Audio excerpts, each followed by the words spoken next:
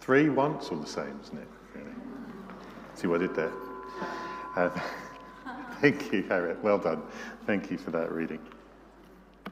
Well, good morning.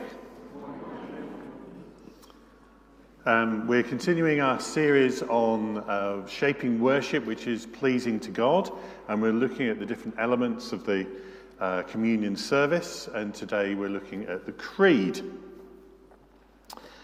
So, I'd like to ask you a question. How might we reimagine the Nicene Creed for the 21st century? Well, here's an attempt to do so. We believe in the divine, the mother who nurtures creation, who is love and is in all that we can see. We believe in Jesus, who called himself Son of God, a great teacher and shining example to us all of what it is to be human. He told us to love others and to love ourselves. Jesus was made man as an example of human flourishing. Jesus was crucified under Pontius Pilate. He suffered death and was buried. On the third day, he probably rose again. And now he is most likely in heaven. He said he will come again, which is a mystery. When he comes, it will be much like now at its best, because there's nothing much wrong with this life where we are affirmed in it. We believe in the Holy Spirit, who is the presence of Jesus in some mysterious way. She came to help me discover my truth and true inner self and affirm all that I see myself to be.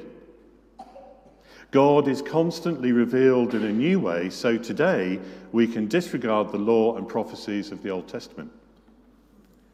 God is also not much clearer in the New Testament because it was written from an inherent bias of the patriarchy and men make mistakes.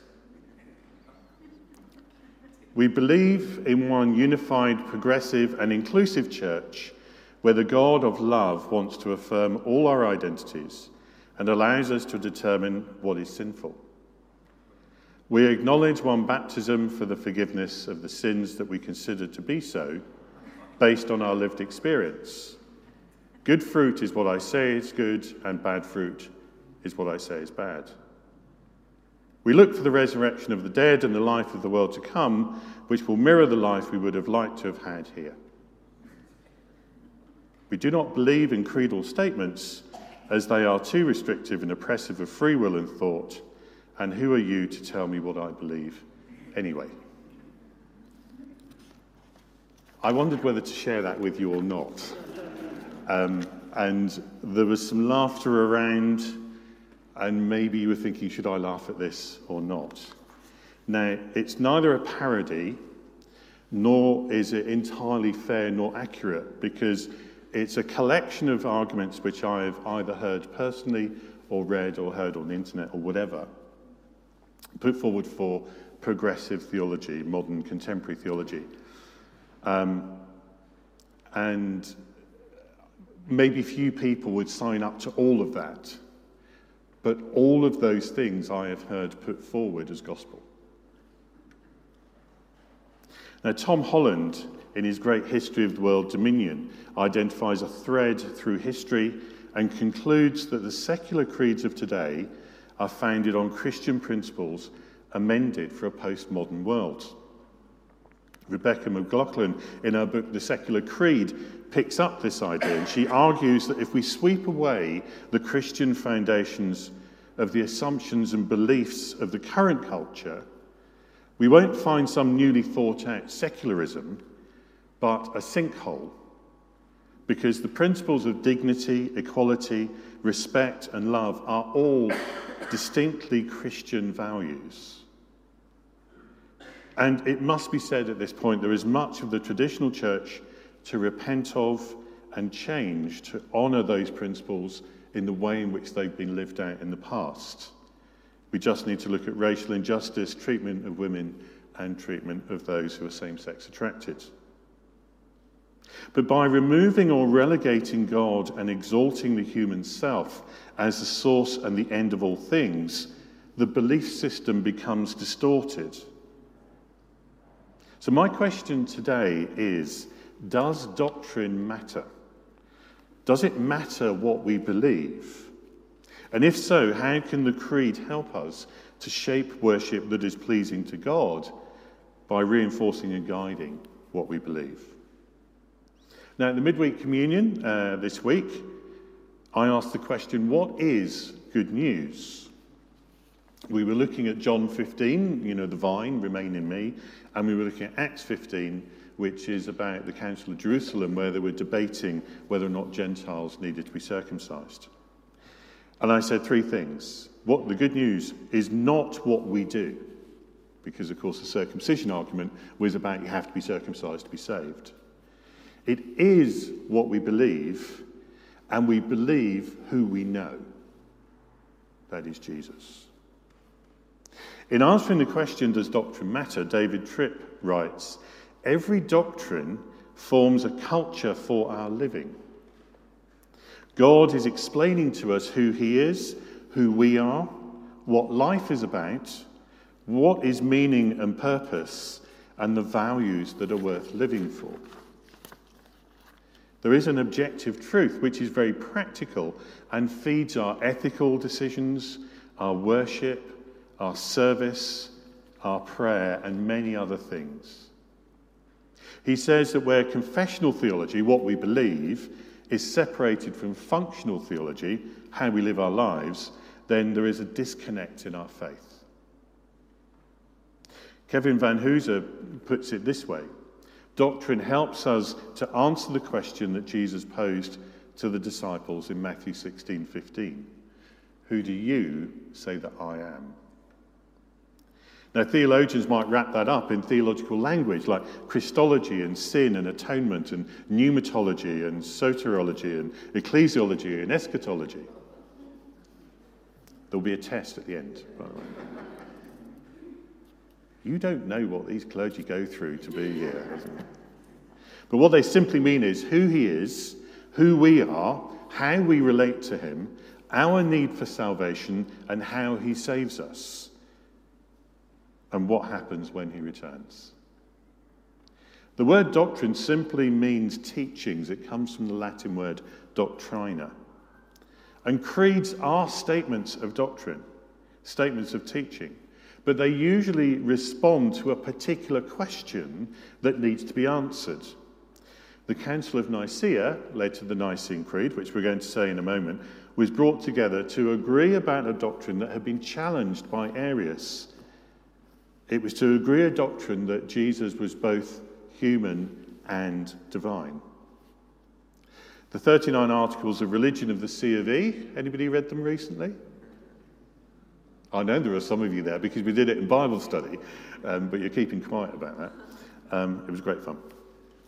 They're not a creed, but they do lay out some of the doctrine of the Church of England. But the key question there was, how does the new church, Reformed Church of England, differ from the previous Roman church in England? While creeds are statements of doctrine, they are neither complete nor systematic, because they are, as I said, a response to a particular question. Francis Young says they tell who God is and what he has done, and they invite the convert to make that story and that affirmation his or her own. And this is where a progressive or a secular creed, and therefore belief, diverges, because God is no longer centre stage. We are. Now, Paul's letter to the Ephesian church was written near to the end of his life, and it encapsulates the story of God and his saving work for humanity. And the letter basically comes in two halves. The first half is a deep doctrinal work that functions as a form of worship, an exaltation of God. And the second half is a more practical application to various ethical questions facing the churches at the time. Now, in our reading today, Paul covers the following: praise, blessing, being chosen, being predestined, God's purpose, glory, redemption, forgiveness, fulfillment, hope, the gospel of salvation, and our inclusion in it.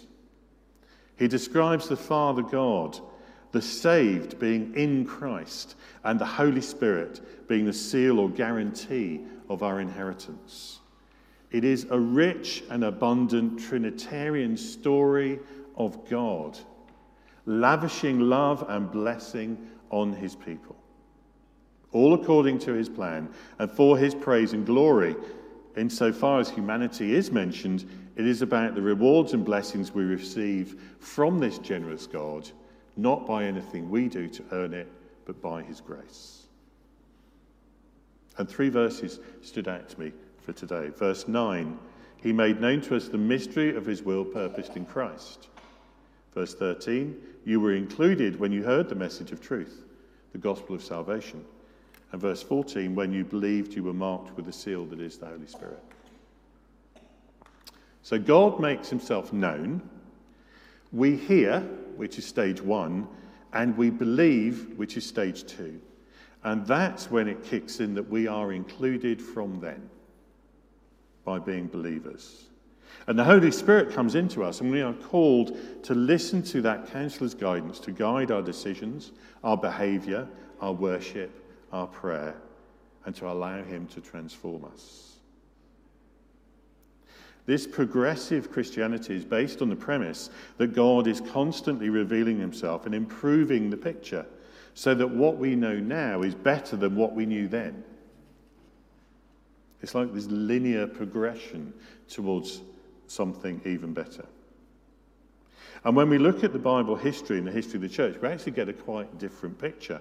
If we just consider Josiah in 2 Kings 22, he was the king who discovered the book of the law and then undid all the wrongs of his idolatrous ancestors. God's people had adopted local customs. It's called syncretism. So much that they returned to their ways and went into exile because they had pushed God too far. Upon return from exile, chastened, we find Ezra reading the law again to a new generation, and they would double down on holiness and obedience because of what had happened to them before. The reimagined creed that we began with holds the essence of 21st century syncretism, denying objective truth and exalting doubts, raising the human self above God in the determination of belief, describing a God who will agree with our own self-defined religion and ethics. A focus on the here and now assumes that we can save ourselves if we only try hard enough, and assumes a universal salvation because a benign, loving God couldn't condemn anyone and is therefore wholly inclusive. And after writing this, what came to mind is, do you remember the royal wedding and that amazing sermon that we had from Bishop Curry? Do you remember that? If you actually look at what he said, he says, if we love harder, the world will be better. It doesn't ascribe any of it to God. It's about humans working harder. And much of it, that's a very good example, that much of it is seductive. Partly because much of it is based on Christian principles of dignity, equality, equity, and love. But the problem is that it's a half-truth. We become the centre, not God. Rights replace grace. Liberty replaces sin. And sovereignty passes from God to us. I was at another church earlier this week, and just the playlist was playing on my phone, and this song came up, which I hadn't heard for a long time. 1996 song, Jesus, Lover of My Soul. It's all about you, Jesus. And all this is for you, for your glory and your fame. It's not about me. As if you should do things my way. You alone are God, and I surrender to your ways. You've now got that song in your head, haven't you? So returning to the Nicene Creed, what does it actually say? It says, we believe in one almighty God, who is Father, Son, and Holy Spirit. 3 in 1. See? Told you earlier. Just in case you didn't get it earlier. Sorry. That Jesus is Lord. That he is the Son of God. And he is eternal. He is holy man and holy God. And his incarnation was to save us, because we are destroyed without him. Christ has died. Christ is risen. Christ will come again. And all of that happens for us. Without him, we are nothing. He is our judge as well as our Redeemer. And those whom are saved will live forever in perfection. The Holy Spirit is God with us, and without him there is no life, only death. The Lord, the giver of life. Without the Holy Spirit, there is only death. God speaks directly to us through those who are given the gift of prophecy. And the church is all believers, universal, set apart for God and sent into the world, but only the believers. Baptism is about new birth and receipt of forgiveness, because we all fall short of the glory of God. We all are sinners. And we will not die if we remain faithful and obedient according to God's rules of life. Now, all that is good news. Do we agree? The ordination service for priests includes these words. And now, in order that we may know your mind and purpose, says the bishop, you must make your declarations we put to you. Do you accept the Holy Scriptures as revealing all things necessary for eternal salvation through faith in Jesus Christ? And the ordinands say, I do so accept them. And I still do, and I commend them to you. Be in the truth of the gospel of Christ as of first importance. Accept, believe, and live the historic formularies of this church of which you are a part. Let's pray, and then let's say the creed together.